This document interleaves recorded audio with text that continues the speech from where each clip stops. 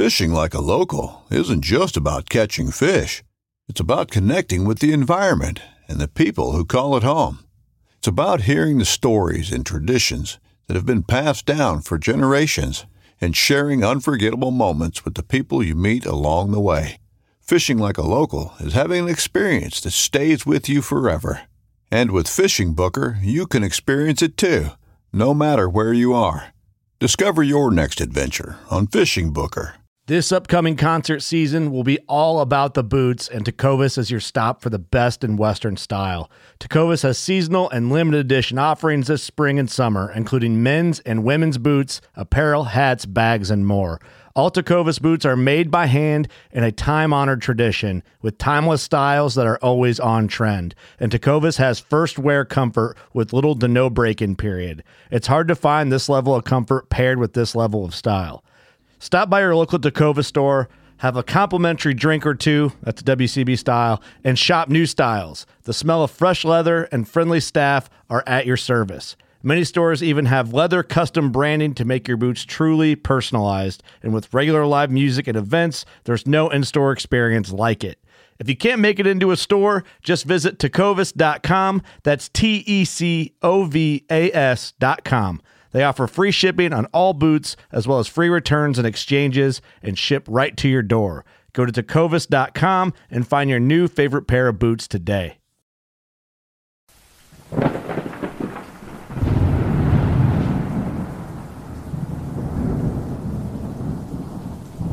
Well, this sucks.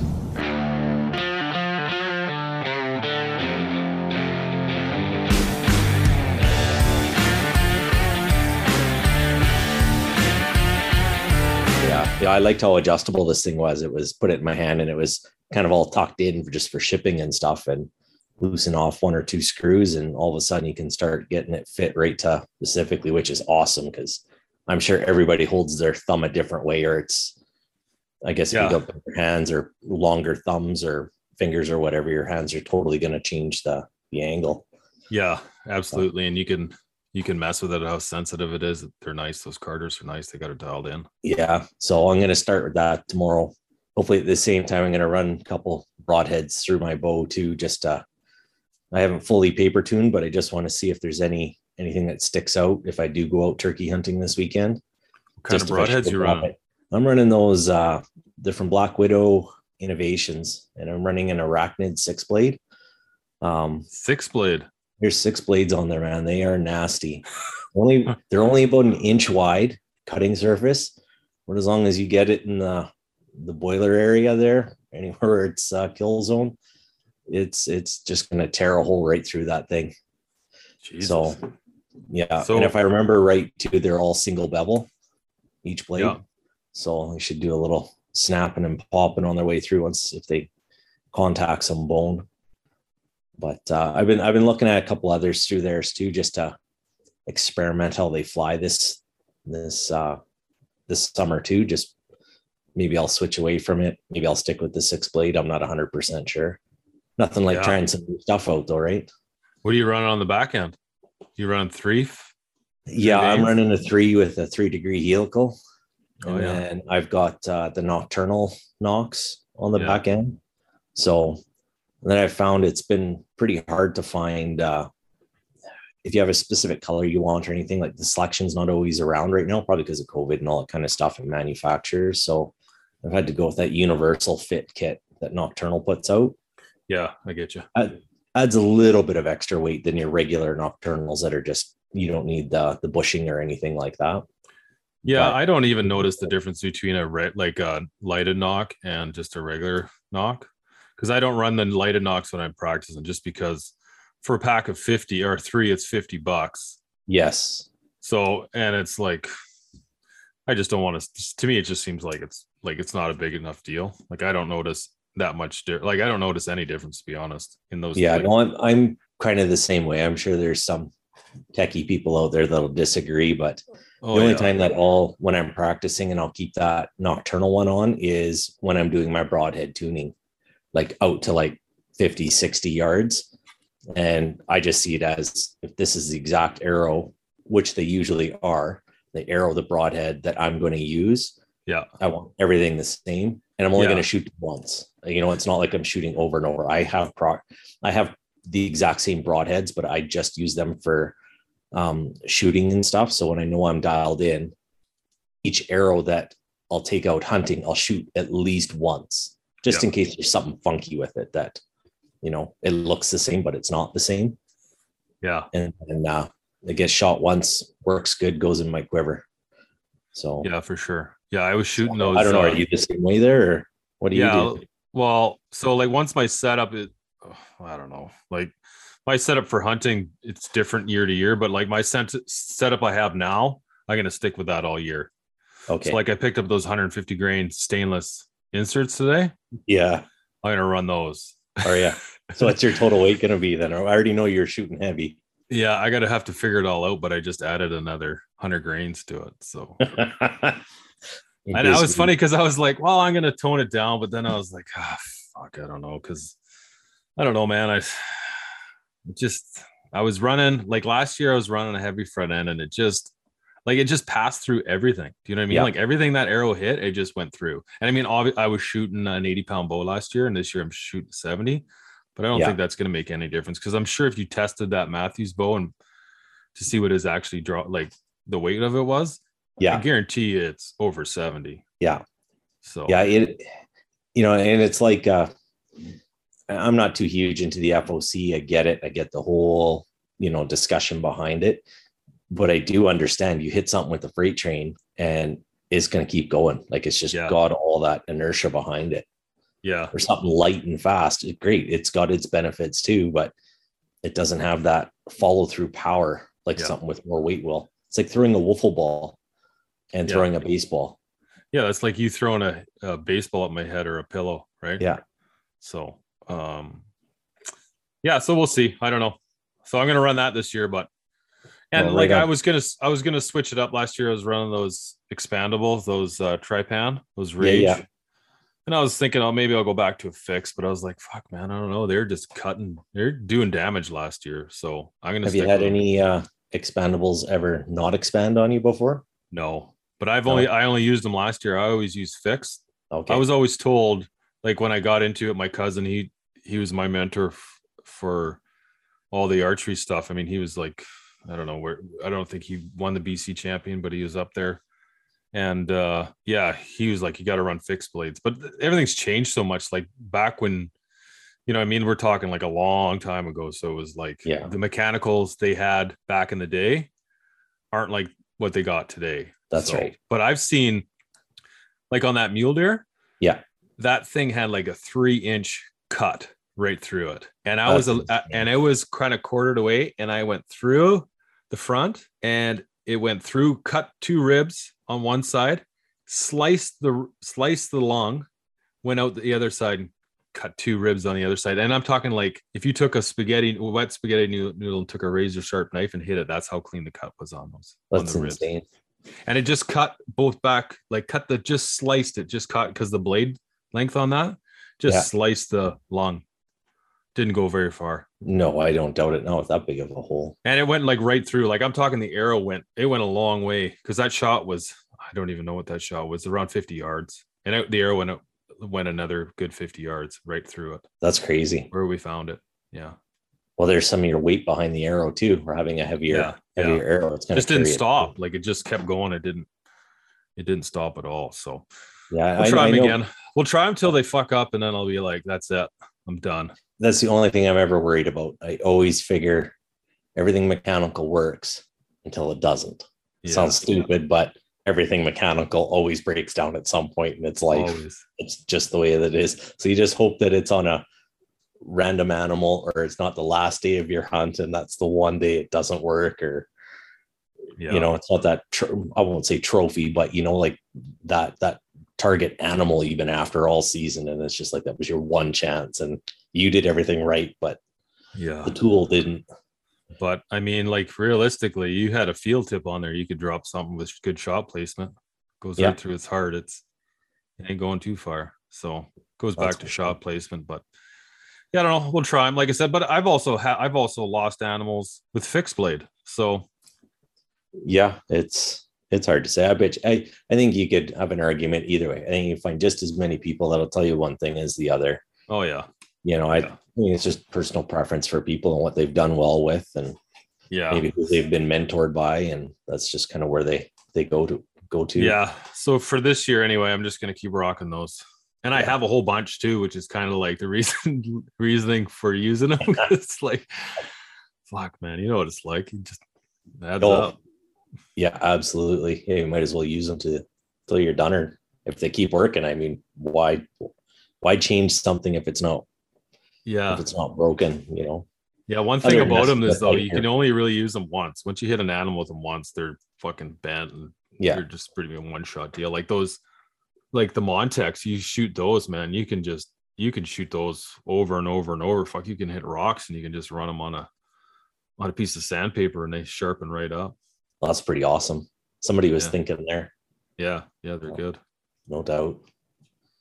Well, that's good. Yeah, man. So boots, eh? Yeah. What an adventure that is if a person is new to the game, and even if you're old to the game, and go and see what there is now compared to 20 years ago.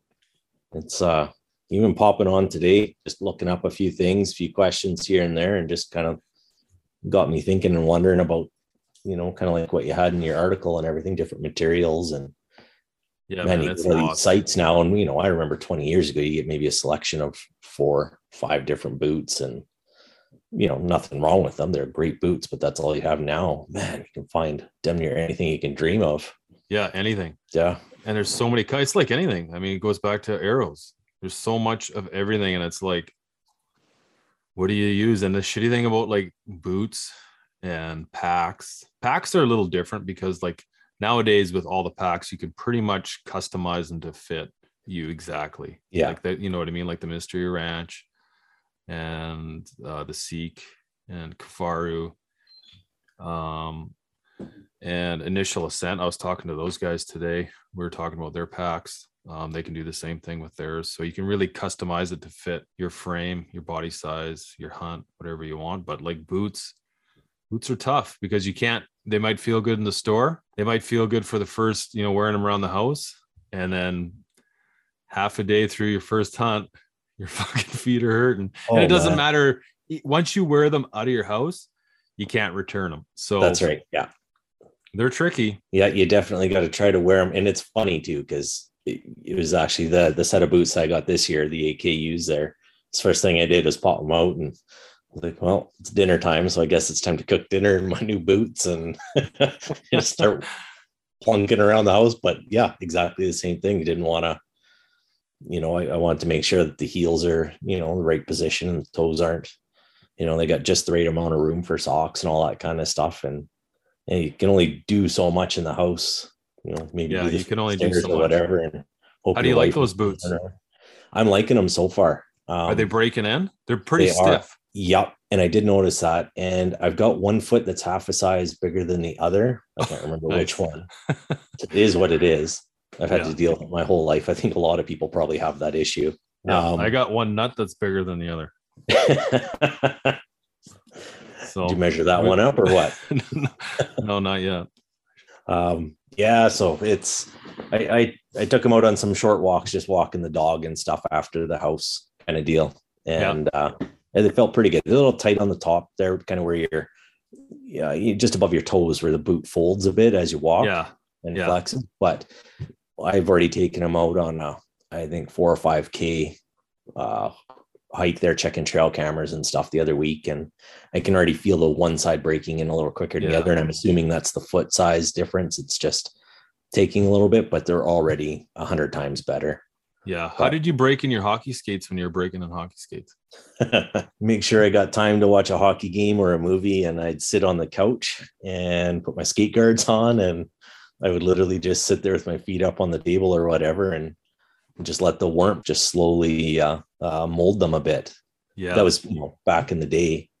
My newer ones that I bought a couple of years back, it was the first time I'd ever done where they heated them up. Oh yeah. But when we were kids, I remember like my dad would say, here, he'd give you a pair of, put on a pair of your cotton socks, a pair of his cotton socks, and then like get his big thick pair of his wool socks, put them in warm water, put those on, then put the boot on, tied as tight as you could, both feet, and you'd sit there and you'd move around on a towel. Really? Yeah, and let the heat and the warm air move around, and those broke the skates in fast. I never you cut the I don't know if break-in you time remember. down. I never wore socks, so Yeah, my feet always got cold, and I wore socks in my skates. So I yeah.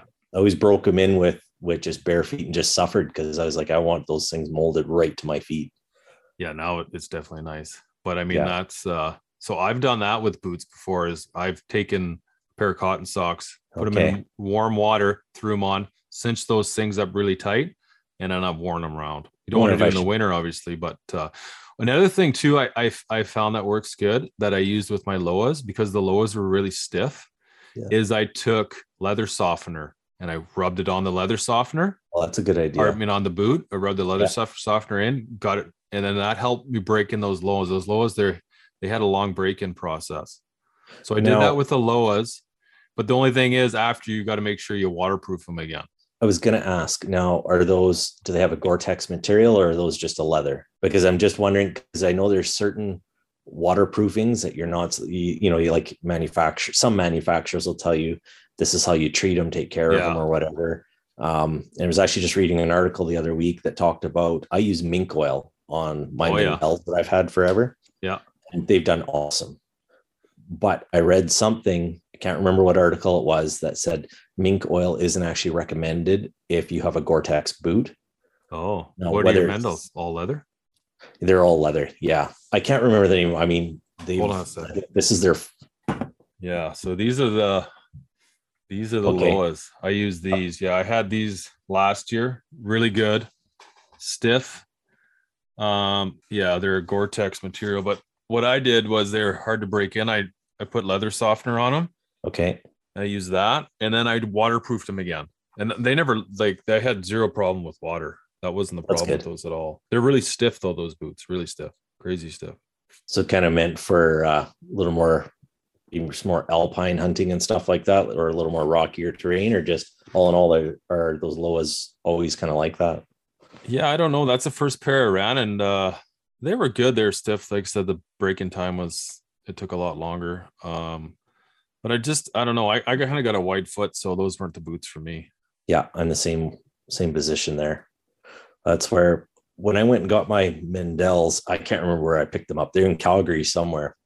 And I remember trying on a few different brands, but the Mandels, it was just like, as soon as I put my foot in and not tighten them up a lot, but just like half laced it and just started doing them up. Yeah.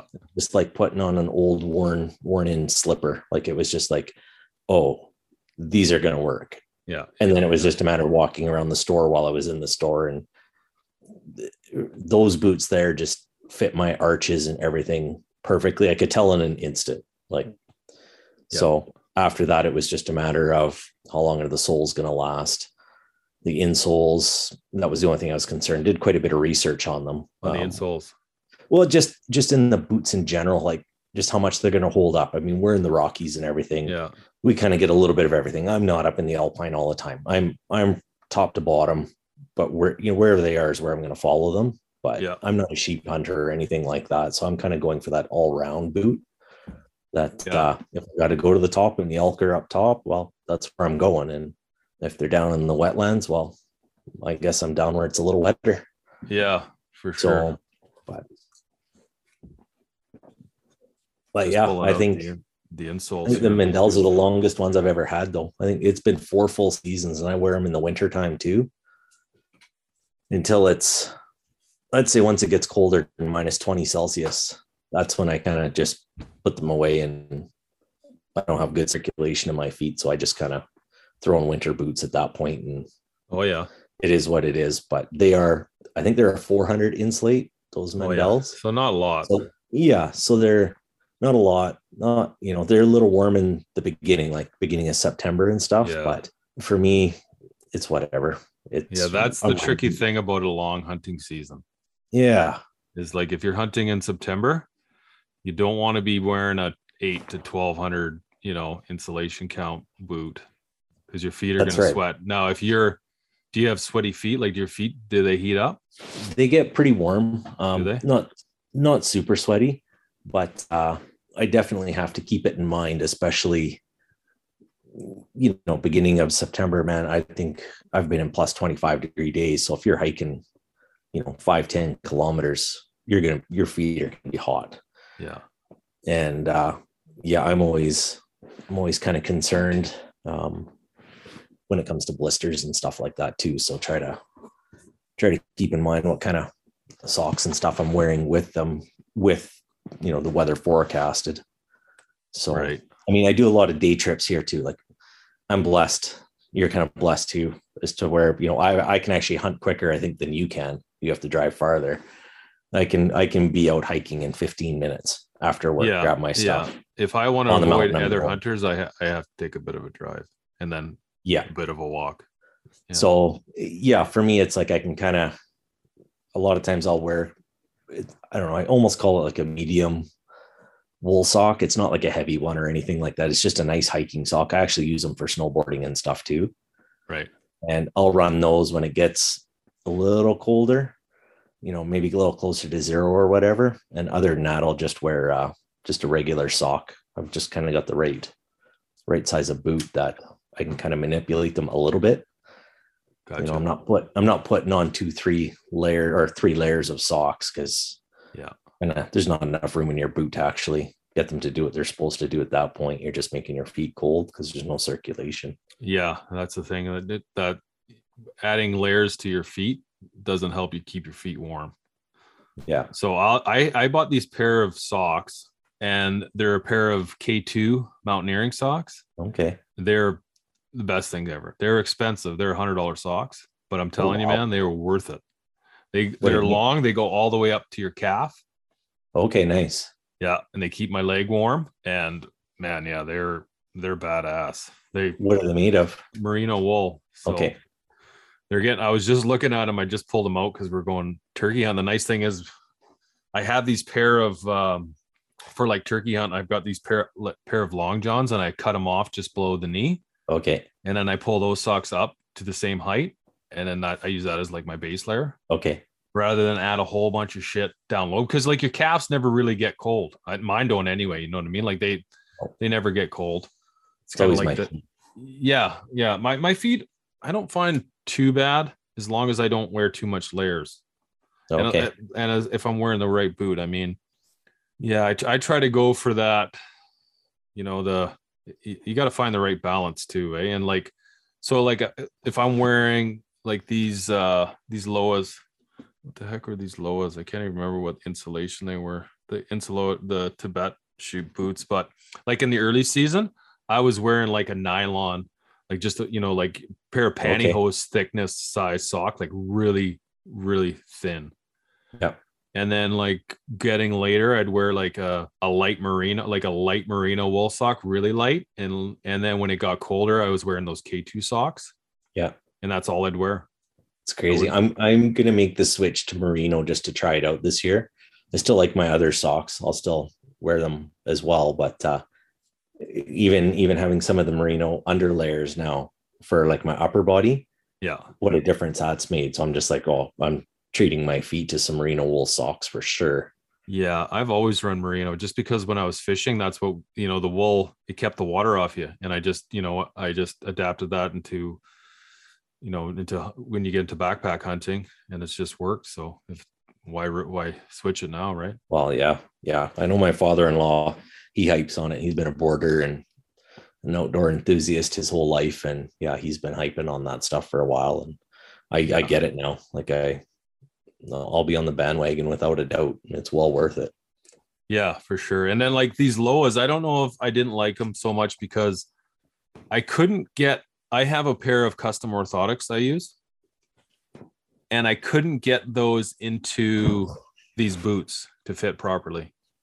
Oh, really? Yeah. Were they too wide, like the insoles themselves, or? Yeah, the insoles are too wide for the boot, and the boot was a little smaller. Like the 9, what I was running a 10.5, I think. Yeah, 10.5. And it fit. They just didn't fit properly. Oh, they're too big. And I'm not like you don't go once you get a pair of custom orthotics, you don't cut them. Yeah. So I went out and got a pair of these these Dr. Scholl's, because like one thing about the boots is like you spend $500 on a set of boots, you think they could give you a good fucking set of soles or insoles? Oh, No, they give you like this cheap piece of crap. I don't know if they just expect people to change it or whatever, but you think they'd like invest a little money in an insole. I've never had the customs, but I am definitely going to try them at some point because I've heard nothing but good things about them. Yeah. Now, where did you get yours done, or were yours? I've heard great things about like Sheep Feet, insoles like that. Like they'll send you a box or 2 boxes, one for each foot or something like that, with like an impression foam or an impression material that you step in, and then it's like literally your step in there is what they're going to form it to. Yeah. How is yours in comparison, or was that what you got? Well, it's funny you brought those guys up. I don't know if you could read that on my phone there. Not quite. Oh, there we go. A little bit. Yeah, sort of. There we go. Oh yeah, new message from Sheep Feet. So, yeah, like I got mine done through the Foot Doctor. I got it done a while ago. Like, fuck, I don't even know how long ago I got it done. 4 or 5 years ago, maybe longer. Okay, I can't remember, but they're awesome, expensive. Yes, but great, like super great. You think a couple $100 kind of deal for something like that? I paid just over 300 for mine. Okay, I'd say it's probably pretty close to Sheep Feet too. I was kind of looking at some of their stuff because you can get a full orthotic, and I think it was about $240 US, and then you can also get a half length. So I don't know the difference in why you would get one from the other. Yeah, I don't know if that have to. I honestly don't know. Maybe you got sore heels or something like that, and that's maybe you use it with the other insole that you get. I don't know. Oh, that's possible. Yeah, I'd have to look into. I just found this out, and I was kind of scratching my head at that. But the one thing that I did notice you could do is like if you did get those from, I'll just say from Sheep Feet, because the only place that I've looked into for Well, we'll go with them because they're going to be coming on the show here in the next little bit. So, well, perfect. Gotta like that. But I noticed they actually had on their website, you could get them restored throughout hunting hard. And, you kind of get that material on the top. It starts to peel away. We've all seen it on every insole that we've had for boots or shoes. And for like $50 or whatever, they'll basically make them brand new by looks of it. And they have a lifetime warranty. Now, the thing is, the ones I bought, they don't. And that was 300 something bucks a while ago. So I guarantee you they're not that much, but those ones don't have a lifetime warranty. What's the difference? I have no idea. The ones that they made, they're like, they don't warranty them for life because they are worn out too, like a big time, right on the front pad of my foot. Those are worn out big time, and they won't fix them. And it comes down to the same thing when we talk about, binoculars, companies, rifles, whatever it is. It's like you pay $500 for something, a piece of equipment with limited warranty on it. But for $100 more, let's say, or $50 more, you get the next step up, and all of a sudden you have lifetime warranty. Or you switch companies, and it's like you get lifetime, and that's the big. Oh yeah, especially with your feet. Feet are huge, man. If your feet are hurting, your back's hurting, your ankles hurting, like it just comes down to your foot. Like a good trip comes down to your feet. Yeah. The smartest thing that I was ever told, and for anybody who's listening, don't get me wrong, I understand people are under budgets. I'm one of them. I pick and choose what I'm going to buy every year. I save up, but I totally get it. Not everybody can afford the $400 pair or the $500 pair of boots. You get the best that you can. But the best advice I ever had for 2 things that, if you can, you never go cheap on, is your footwear and your bed. Because you're probably on one or the other 85% of your entire day. And it made so much sense. Yeah, it does. That does make sense. And if you don't have good footwear, you're going to pay for it. If you don't have a good bed, you're going to pay for it. There is no argument there. We all know it. Yeah. Oh, yeah, man. You have a shitty bed. It sucks. Okay. Oh, yeah. And I think when I bought my Mendel's, whatever I said it was 4 years ago, my wife damn near shit herself when I told her they were $400. Yeah, I bet you they're over 6 now. Yeah, it's tough. I went on their site too not too long ago, and they got a big selection of prices. So I don't know what my specific ones would be. Right? Is that American or Canadian? Canadian. Yankee dollars. Oh yeah. No, a lot of them. That's Canadian. The thing. You go on there, and then it's they're in Yankee dollars, and then you got to add duty. Oh, fucking, you figure you pay it all at the checkout, and then the guy shows up with his hand out looking for another $70, and you're like, I pay that? What the yeah.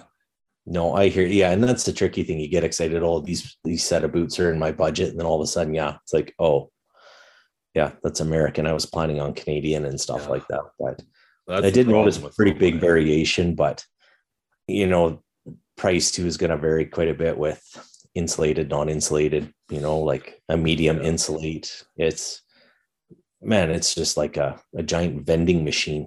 Whatever options you want, they're out there, but the more options you want and the better options, obviously you're going to pay more for them. Yeah. Like right now with AKU supporting the show, I got 3 pairs of those boots. So I got a pair of uninsulated, and then I have a pair of the insulated all leather, and then the Gore-Tex insulated. Okay. So, yeah, the AKU have those are leather or Gore-Tex? The ones that I got? Yeah. Yeah, they're the Gore-Tex. Gore-Tex, yeah. Yeah. And I think they're something GTX. I can't remember the first name in front of them. I've been a long couple days, but yeah, they're nice. Yeah. And the same thing, like even though they're tight on the top, my feet just sank right into them. And it was just like, oh yeah, this is where it's at. And it's just a matter of like, the only thing I noticed with those AKU boots is compared to the Crispy or the Loas, the soles aren't as stiff. Okay.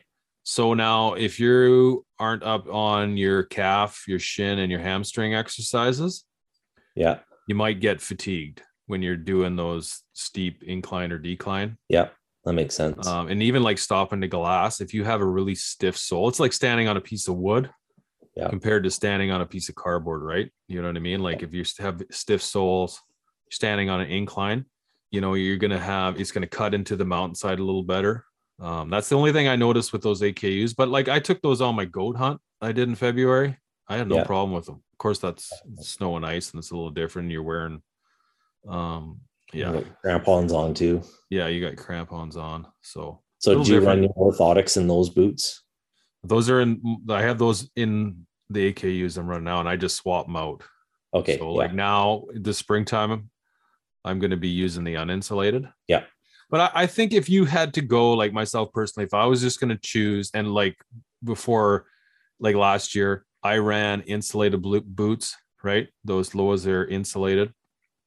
Now, I think if I was going to pick one pair of boots, I would go insulated, because it's better to wear a real light, like even if you grab a pair of your grandma's pantyhose, cut them off at the ankles and just wear those. That's going to be better than trying to add layers to your feet to keep them warm in the wintertime. Especially if you got full leather boots too, because you start adding too many layers, you're going to stretch them. Yeah. Yeah. And then you don't want to stretch your boots. Use them. Yeah. Yeah. And then when you go back to using them when it's a little warmer out, now you get too much room in there. Now you got blisters happening. Yeah. Yeah, for sure. Yeah. And now if you're wearing a thin sock, you might, some guys might be subject to blisters, but I think, wear some moleskin, or what works really good, like is hockey tape. Just white stick tape works great. Oh, yeah. So if you're going on a trip, say you're going hunting for a weekend, and you think you're going to have some sore spots, just put that on your heel before you even put your socks on, before you even step foot in your boots. Put those on, like right out, if you're right at the trailhead or right out of the truck, whatever you're doing, put that on your heel, or wherever you have, tender spots, wherever you're likely to get blistering, put those on, put your socks on. It'll stay on for, we know what hockey tape's like once it's on, right? Once it gets warm, it's nice. And it like, you don't want to pull that off, because they'll probably pull a couple layers of skin off. But if you put that on before you get any blisters, man, you'll be laughing. And then like at the end of the trip, when you're in the shower, it'll probably just fall off. Yeah, it generally does. It never holds on too well once it's wet. Yeah. Yeah. You only have to cry a little bit when a couple hairs come out, but that's about it. Yeah.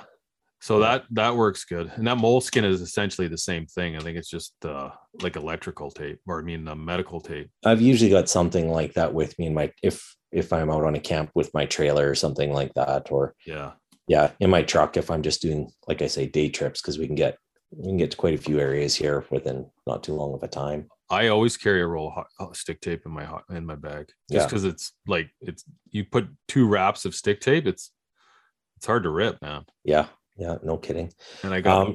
Do you ever have any issues, like foot issues, leading into hunting season, like during the warmer months? Like, we kind of live in a beach community ish here. We're down in the water all the time in flip flops and sandals. Coming August, leading into September, I find a lot of times my heels will dry out just from being in the sand and stuff, and start cracking. Yeah, and it's not what you want to go into hunting season with, is cracked feet. No, that can be very bad, dude. I get that in the summer bad from walking around on the concrete, the hot concrete and shit all the time without any socks and you know what I mean, walking around the house, and I get that bad in the summer. Bad. What do you use to fix that up? I go in the shower and I take my wife's, her little foot scrubber thing, and I use that. I swear to God, man, and I get all that dead skin off. I do it for like a couple of weeks. Yeah, I feel like a chick doing it, but I've done it. Like, I've had all that callus and shit going in your boots, man. It doesn't feel good. No. Well, maybe you'll have to do a focus hunting pedicure or something before you head out in September. Yeah. No, it's funny. You're sitting there and you're using that thing and you feel like, I don't know, you feel like a woman, but trust me, it works.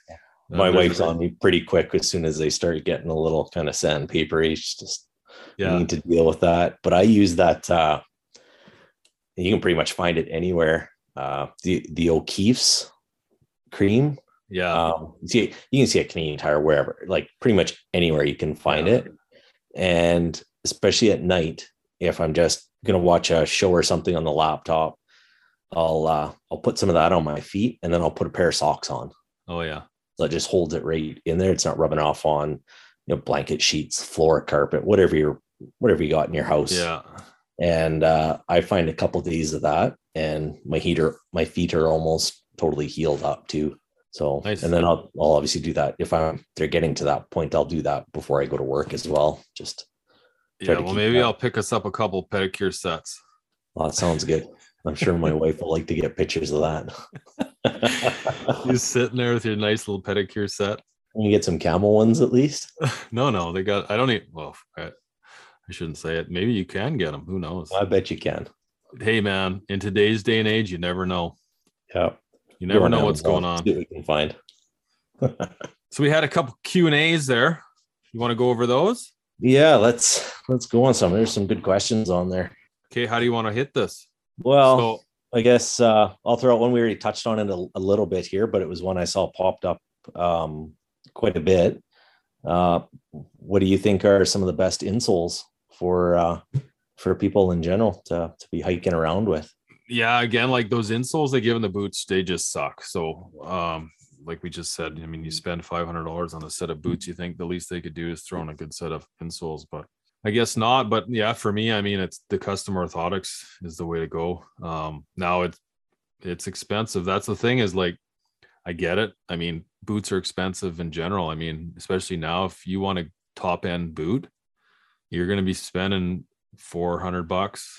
You throw another 300 in there for some custom orthotics, it's $700. That's a big chunk of change. Big chunk of change. I guess depends on maybe what kind of hunting you're doing too. Yeah, well, and that's the thing. I mean, it's an investment. I mean, like when I started wearing those custom orthotics, after a day of backpacking, your back starts to hurt. You get pains in your neck and your ankles. Like I have a really bad ankle. I broke my ankle, so I have a bad ankle. Okay. Once I started wearing those custom orthotics, my back pain was gone. Like I didn't have that back pain anymore. So like for me, no doubt. But again, I've tried them. Now that's a big leap. It's a big chunk of change if you're just going on faith from what people have said, right? And yeah, I get it, but definitely for me, it's the custom orthotics. I found something else too. It's called Barefoot Science. So I don't know if guys want to Google that. They kind of look like they're sort of the same thing. It's not going to be where you get a mold sent to you, you put your foot in, and they're coming back with your actual foot mold. This is more of a generic thing, and they're about $100 to $150. So, but they deal with like plantar fasciitis and all that stuff that generally causes inflammation in your feet, leads to bad blood circulation, which causes, cramping, fatigue, back pain, cold feet, all that stuff, right? So yeah, for me, it's custom orthotics. I think that was the biggest thing with these Lowa boots is those. I just got so used to those custom orthotics. I just got spoiled, and I couldn't run them in there. So That's fair enough. yeah. Now, do you think I guess we might as well break it down too a little bit when it comes to that, because and it's not just split the hunting community. It just depends on what you're hunting and where you're at. You get a lot of people who are able to tree stand hunt depending on where they are. You get some people who aren't. They have no need to hike to the tops of the mountains for elk or moose or whatever. What they have is, they could be in the prairies, like chasing antelope or something like that. Totally different boot. But if you're like a tree stand hunter for the most part, do you think it would be worth? Well, I know like my brother lives in Alberta and he wears his running shoes. Okay. Yeah, because they're quiet. That's the thing about a hard soled boot. If it's a hard soled boot, it's going to be loud. So like you ever try those boot socks? They're little slippers. They like you see them in like hospitals and stuff. They slip over your boot. Yeah. Same sort of thing. They got a strap on them. Now I wear those like September 1st. I'll be wearing those. Okay. Just because the boots, they're loud, that hard, stiff sole. It doesn't allow. And the thing is it's not easy to walk on your tippy toes when when your soles are really, really firm. So, but like my brother, what's that? Sneak Tech by chance? It could be. Something. Yeah, it could be. I'm not sure what they are. They're I'd have to pull them out, but they help huge. They cut down that noise right away. Interesting. So I use those, but my brother, he just wears his runners.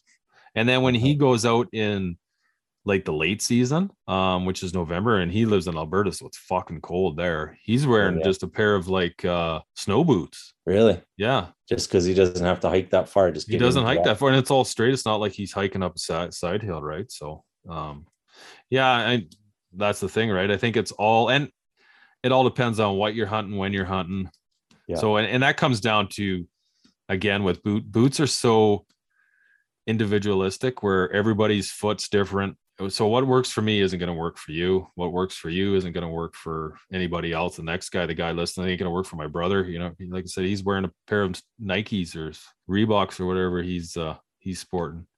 I wish. Yeah. Yeah. Nice. Well, they'd be comfortable. Those fucking running shoes are crazy comfortable. So, oh man. Yeah. I've seen some, I think if you don't get the custom orthotics, I think I've seen a few companies. I know Superfeet has quite a few. No, I won't say quite a few, but they have a few options for like style and all that kind of thing. Yeah. It seems like most of these insoles, you can either choose more of a comfort or a sport. The sport's more heavy duty, little stiffer materials and stuff like that, where, your comfort is more made from a foam or a gel. So yeah. Probably not what you want if you're going to be doing long hikes up into the bush and stuff like that. You probably want more of the robust material that they're using there. Yeah, and like I got a pair of these Dr. Scholl's. They're called Active Series. They're like a memory foam. So basically the idea is once you wear them for a while, the compression of your foot molds it. Like if I'm looking at it right now and you can see like where my toes were sitting, the ball of my foot, where the big pressure points were in this insole. And these insoles were about, I can't remember what they were, like $50 or $60.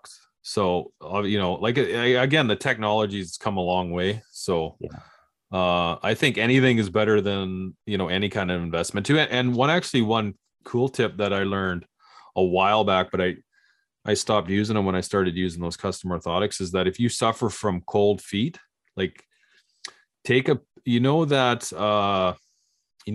the foil shield you put in your car with like keeps the heat away. Yeah. Go down to like a dollar store or wherever, pick up some of that, take your boot liner, put it on top of that, trace it out with a pen, cut that out, put that underneath, put that in your boot first, and then put your sole back in, and that'll help keep your boot warmer. No kidding. Is that just to add the circulation underneath it?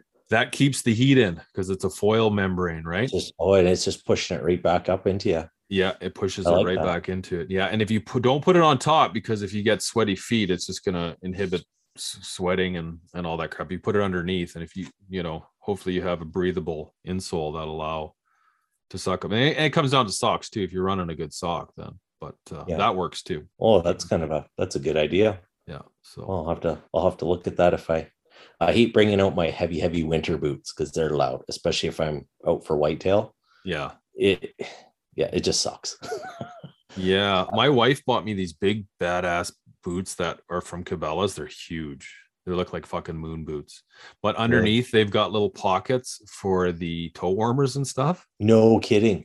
They work really good. I take them when I take my kids sledding. I don't wear them hunting just because they're so freaking huge. They're like the size of my snowshoes. So, Wow. But they're massive. But yeah, they're really awkward and like, yeah, I don't know.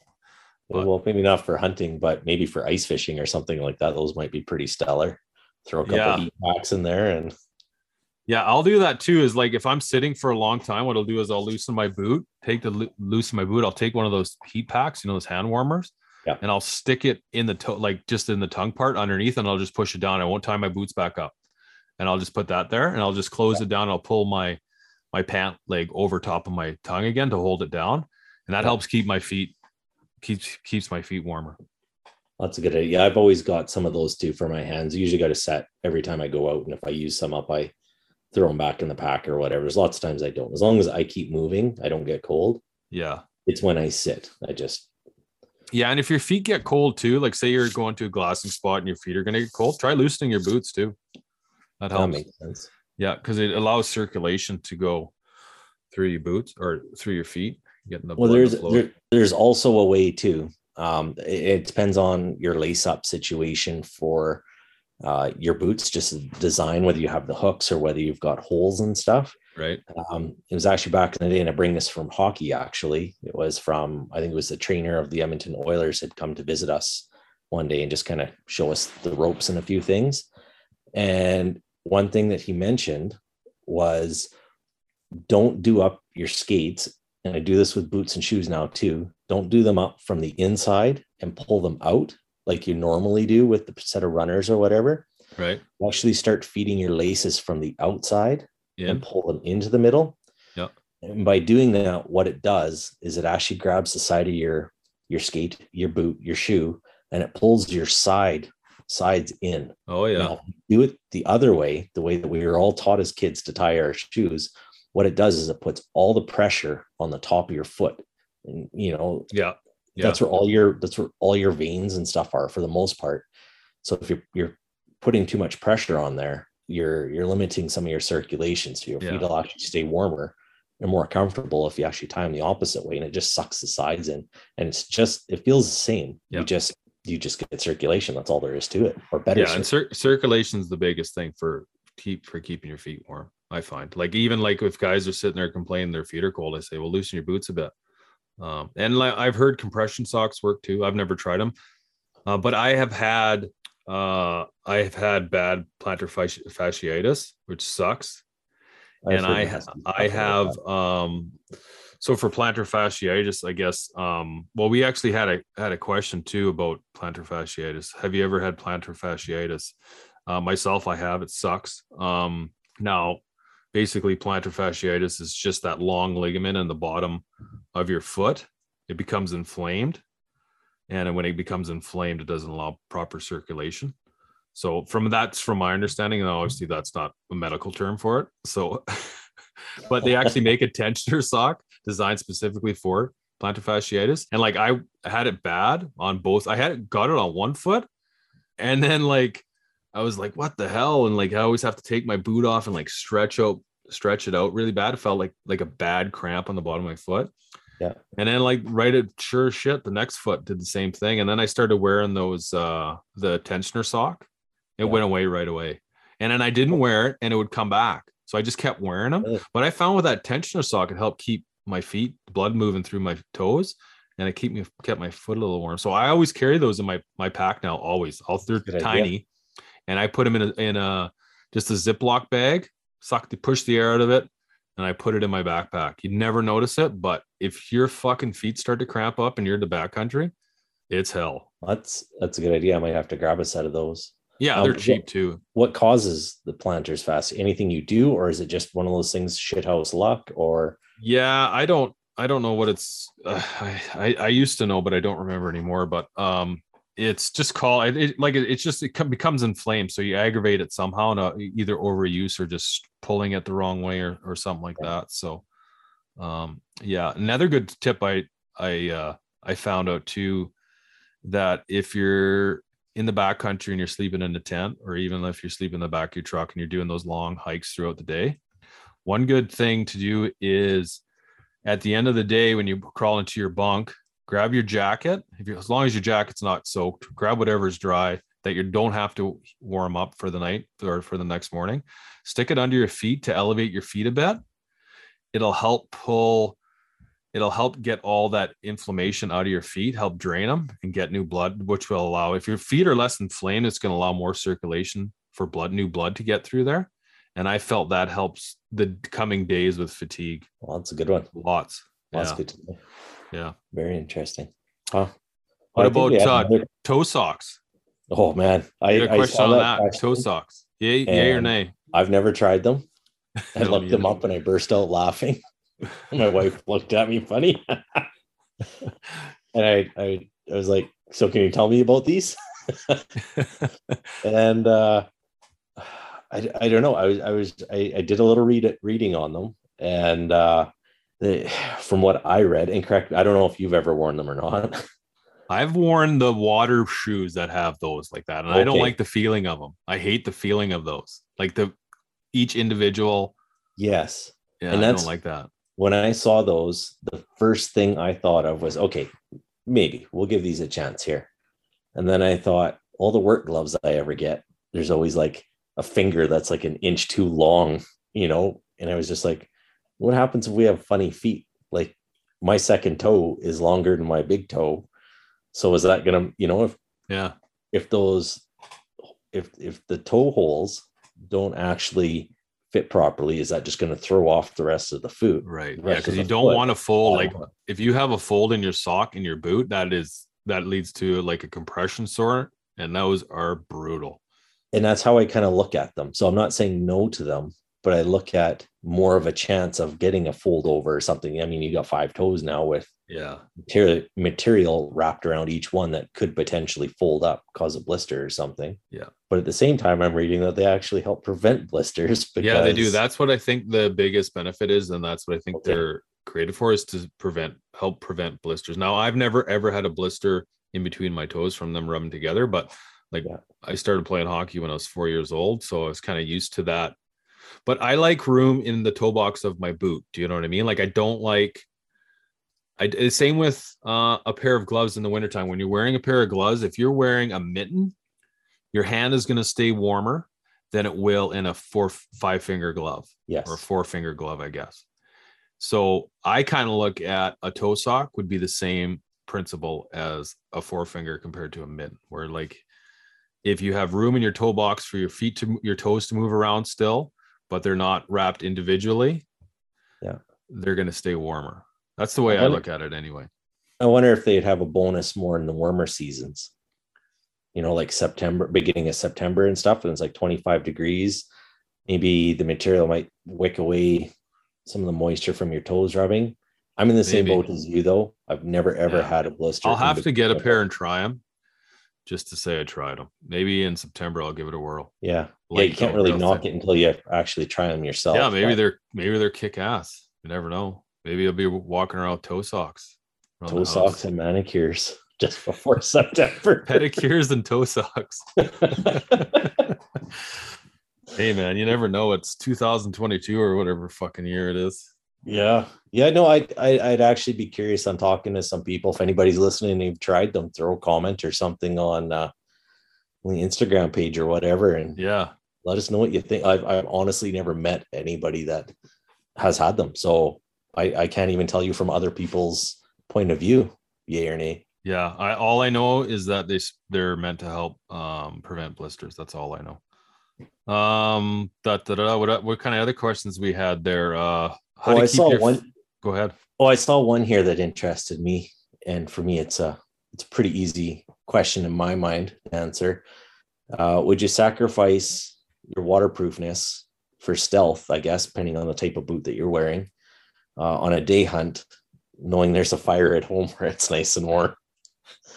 And for me, it's absolutely not. I can probably see, maybe depending on where you're at or whatever, in, you know, North America, there's totally different weather and stuff like that. But for me, having my feet dry means they're going to be warm for the most part. I'm going to dress that with the socks. But if my feet are wet, I'm done. Like, Yeah, I think it's over before it even starts if my feet get wet. Yeah, I think the fastest way to cut a hunt short is wet feet. Yeah. Over anything. I mean, obviously, wet core is the number one. That would create hypothermia, but wet feet. I mean, obviously, everybody at some time in their life has had wet feet, and it sucks.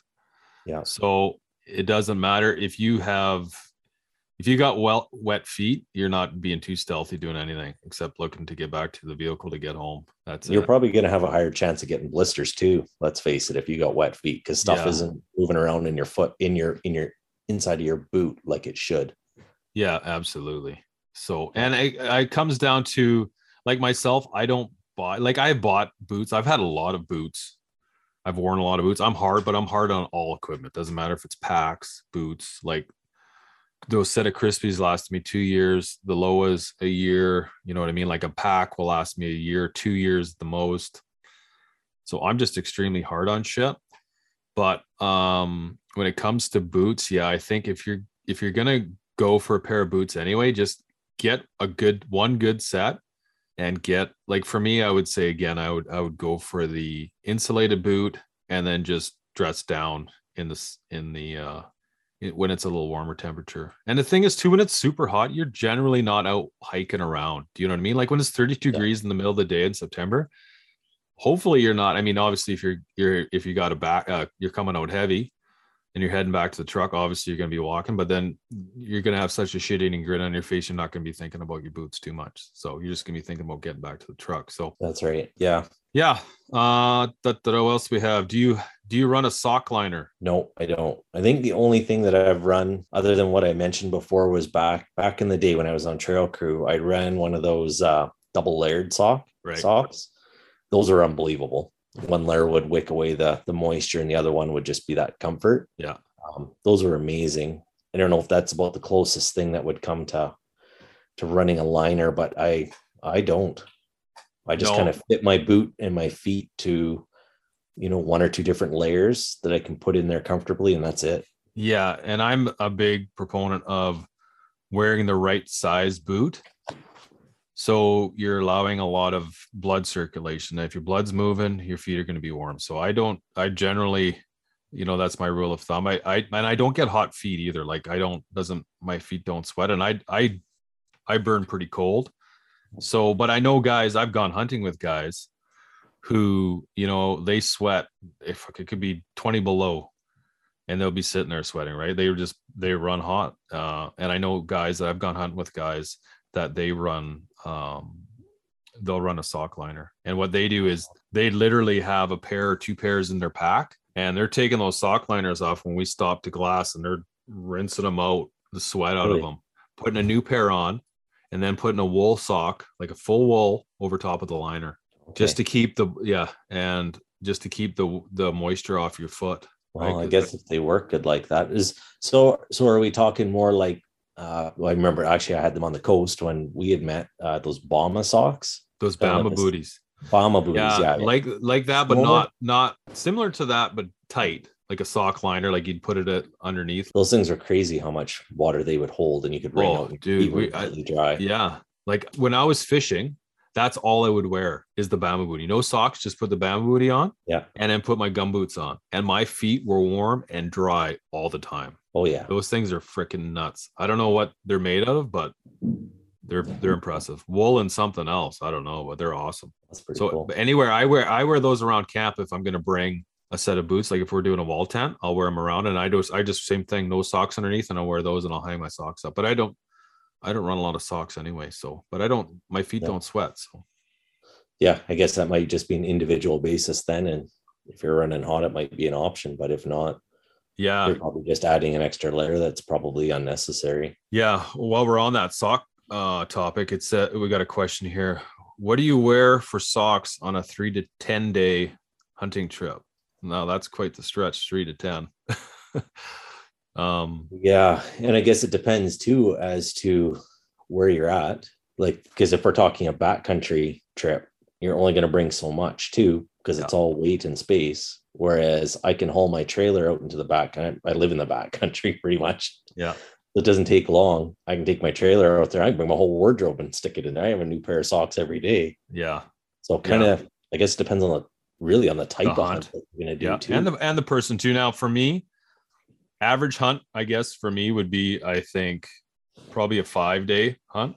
I always shoot for 5 days. I try not to go any longer than that just because home life seems to fall apart if I'm gone longer for 5 days. So now that being said, obviously a hunt will turn into a little bit longer, but yeah, like not last year, the year before, we did the 10-day goat hunt, and it just seemed it was a little too long, a couple days too long from the kids' work, all that shit. So I try to shoot for like 5 to 7, you know what I mean? Like home on the 7th day.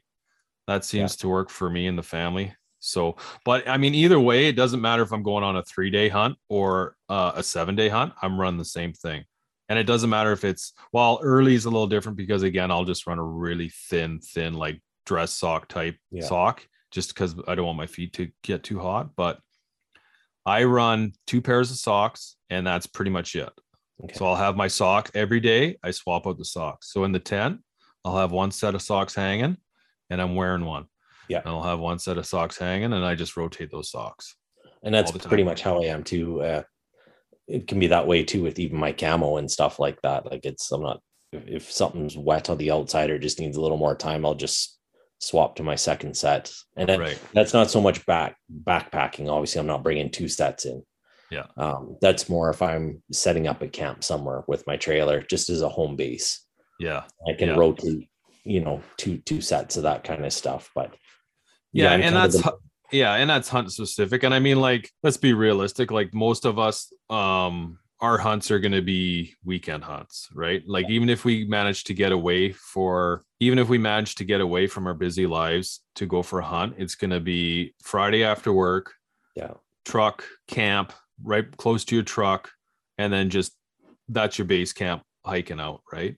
That's right. So if you have that ability to do that, then it's going to be different than if you're hauling into the backcountry. Yeah.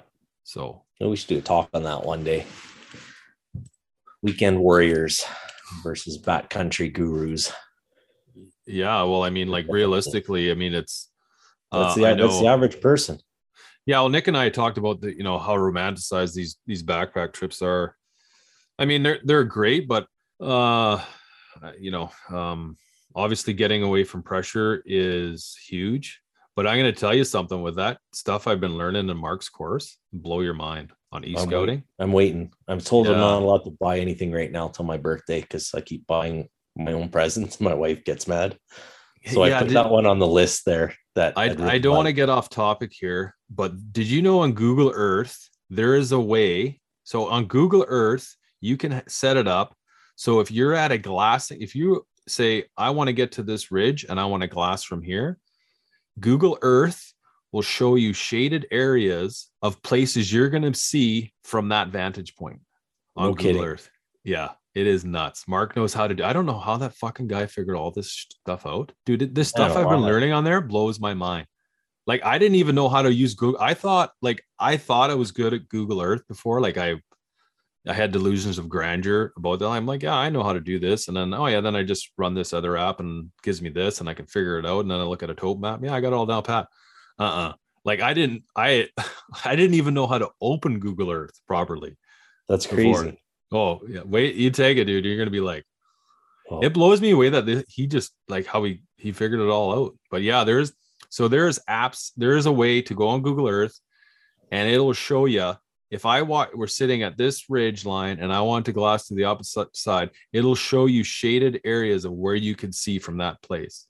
And then you could be like, well, no, let's try this one. And you move the cursor over there and you hit it and be like, oh, okay, well, that's way better. Look at, I can see all this now.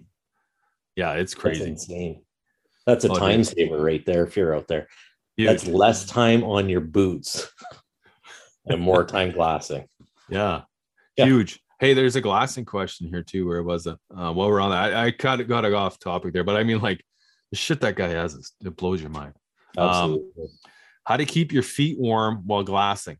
For me, again, insulated boots. Again, I think I go back to those insulated boots, loose fitting boots, to allow your, proper blood circulation. And the same thing, if you suffer from cold feet, try that foil underneath your insole. It's going to make a big difference. Yeah. I like that. And if you're sitting there and your boots are cold, just try loosening them. That'll give you a chance too. You can, like if you have a real tight boot, you try to wiggle your toes to warm them up and it sucks. If you just loosen them and then try it. Yeah, way better. That'd make a huge difference. On top of that too, I wonder if, I know for myself, if I forget a pad for my butt or whatever, and my hiking in, usually I've got something soft that I can sit on if I know I'm going to be doing a bunch of glassing. Yeah. I find myself too, if I'm sitting in a hard spot for a long time, especially later in the season when everything's frozen, if I don't have something soft underneath, I lose that circulation going down to my feet. Or if I have something just a nice soft pad, doesn't have to be big, but just something to sit on, it just allows that circulation to keep moving down to my feet and they don't go numb. Yeah, your glassing spot has to be.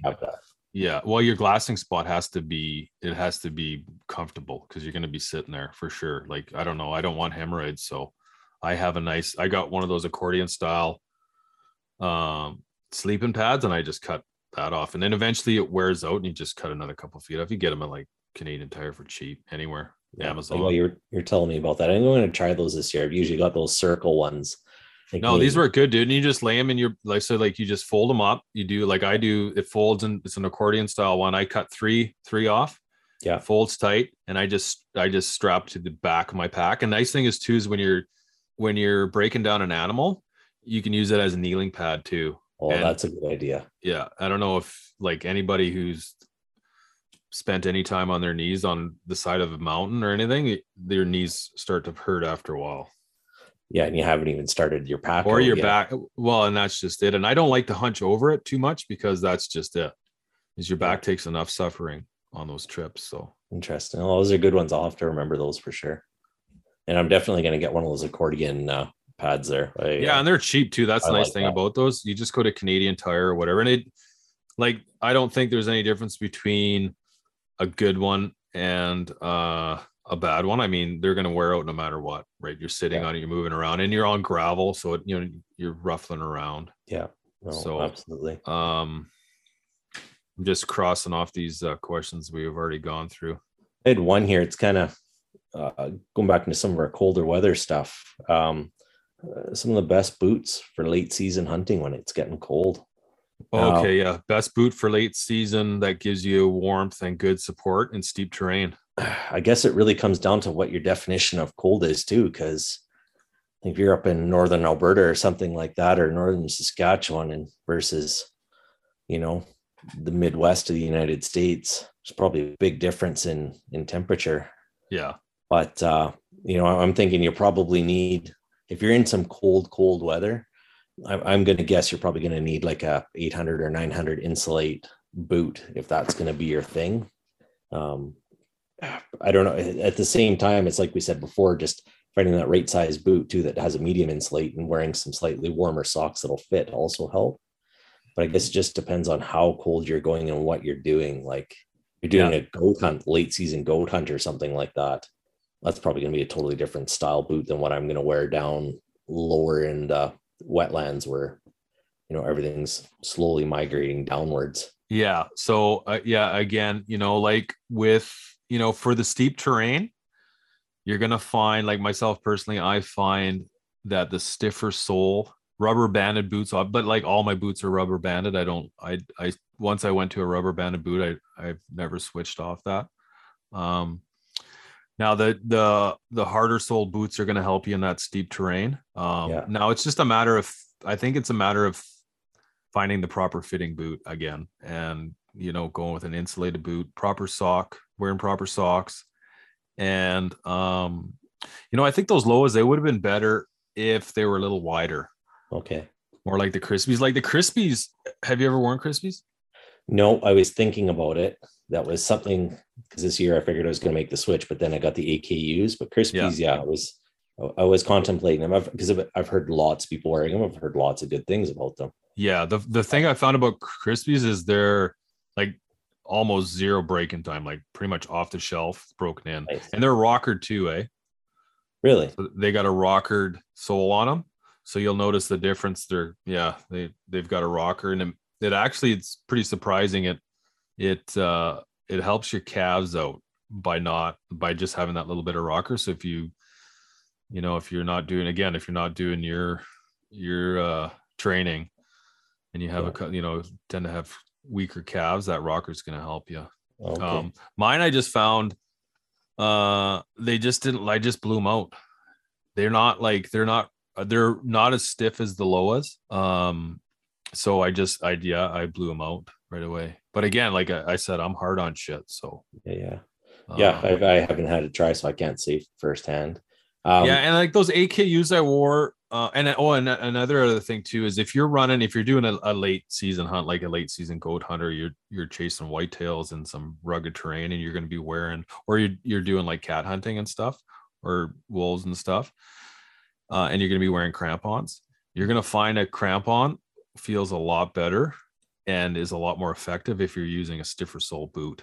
That makes sense. Because that way, if it's stiff, it's digging into the ice. It's not digging into the sole of your shoe. If you've got a soft sole, you're going to notice that. That was one of the things I noticed with the AKU boots is like compared to like the Loas or the Crispies, when you push down on them and you're wearing crampons, you get that bite in there. Okay. Yeah. But like the crampons I was wearing like on that goat hunt, they got like 1.5 inch teeth on them. So it all depends, but yeah. Gotcha there. Have you, or do you know anybody I've heard also a lot about Zamberlan. Yeah. My wife, I bought my wife a pair of those. Yeah. What did she think? They're great off the shelf, feel really comfortable in the store, wore them out, and they sucked. Oh, really? Yeah. Like really ankle pain. Like, the back heel, upper heel. Yeah. You know what I'm talking about? I know exactly. Pain in there. Yeah. Pain in that there. Sucks. Yeah. And they were like $300 something boots too. Yeah. I heard good things about them, but yeah, that's too bad. Yeah. And again, I mean, they could be great for some people. Yeah. But didn't work for her. For hunting. I've never known anybody to wear them for hunting. I think the rubber banded boots is pretty much like the most popular now, just because you can kick rocks. Like if you look at these Crispies I got, like the leather on them is like the rubber band is still intact. You could see where it's hit some rocks and stuff, but you go up to the leather and it's cut, it's scratched, it's just haggard, right? But the rubber band, it's still, it's pretty good for the most part. So that's impressive then. Yeah. Well, I guess it comes down to, I know we had another question too for people who are on budgets and stuff. If there was any specific brands or anything like that. There was. Bang for your buck. Yeah, and I've had lots of boots. So I kind of went through pricing on 3 boots that I've worn in the past. Yeah. So I came up with the Irish Setter, the Vapetrex waterproof hunting boots. Those go on they're around 170 to 250 on Amazon. Now I got 3 prices here for 3 boots, 3 different pricing. I just took it off Amazon because whether you're listening to this in the States, which surprisingly we have more listeners in the States than we do in Canada, which is kind of odd. Yeah, that is odd. Yeah. That's good though. Thanks. Yeah. Appreciate it. Yeah, absolutely. So 170 to 250 for those ones. Now I wore these boots again, but they're not leather. They're the mesh style. Do you know what I mean? Yeah. Super light, like crazy light. They breathe. They're great for like breathing. They'd be a great like September boot where you're not worried about water. Yeah. They had, what do they also have? Oh yeah, they had that built-in scent band technology. So I think if you're like, again, like, I don't know, like, are you just going one pair of boots? Because if I was going one pair of boots, I wouldn't be going with a mesh style boot. I'd want something that was waterproof 100%. And even if they say waterproof on them, because I always look at it as that waterproofing is probably going to come out at some point. Yeah. And then you're going to be stuck with just mesh, and the water's just going to come right in there. And then you're just going to have problems again. And you're going to be kicking yourself for not getting just a slight, saving up a little more for that solid leather boot or whatever it is. Yeah, and it comes down to, like, I put that spray weather or waterproofing on them, and it helped, but again, it wore off. And like I found too is like I packed a big mule deer out with those things, and I blew a hole in the side of them, both boots. Yeah. So, but they're really light. They're lightweight construction, really light. They're not leather. So yeah, I literally blew 2 holes, one in each boot on each side.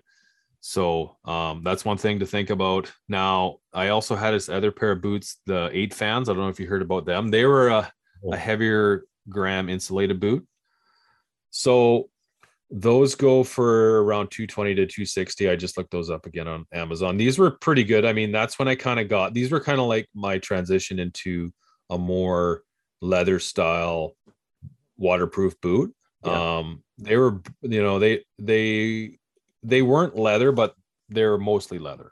Like, they weren't the fully leather like the AKU and the other boots, but they were breathable, warm. They were 800 grams, and they were good. They were lightweight. Again, the thing about lightweight is if you're doing heavy packs, doing a lot of hunting, it's not going to hold up. Yeah, that's fair enough. But they were good, and I had a pair of Hunt Right boots. I bought these boots. I still have them in my closet. I bought these boots for late season hunting.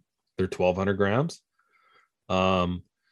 Waterproof, heavy boots, really heavy and stiff, like hockey skate stiff. Holy smokes. Yeah. And it took a long time. They're still not broken in. Wow. So, yeah, but again, it comes down to, and those boots were around, I just looked those up on Amazon too, and they're 150 to 220.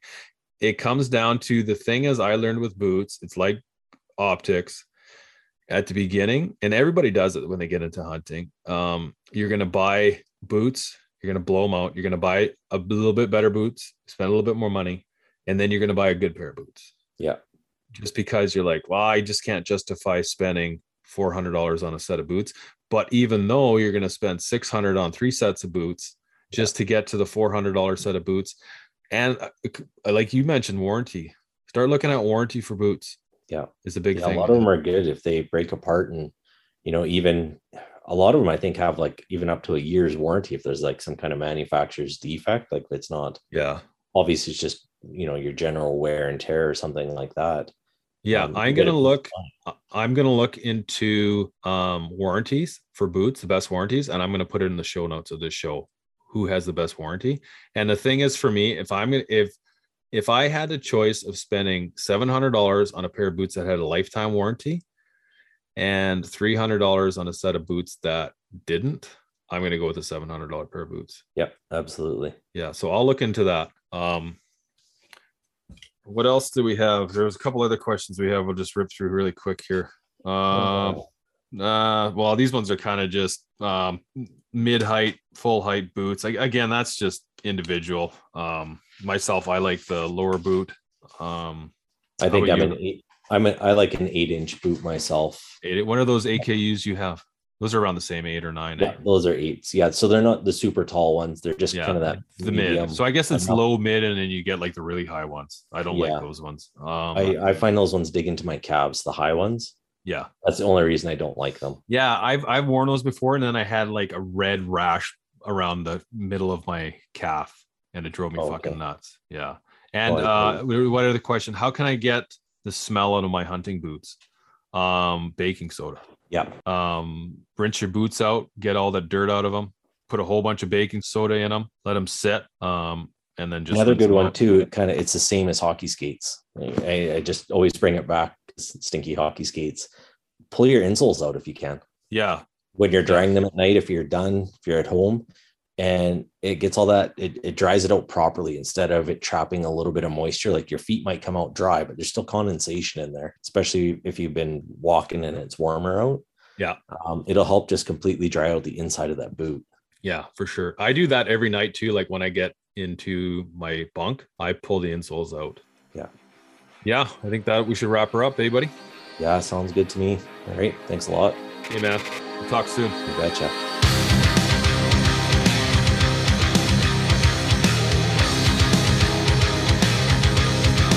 I want to thank everyone again for tuning into another episode of the Focus Hunting Podcast, which is coming at you as part of the Waypoint Outdoors Collective.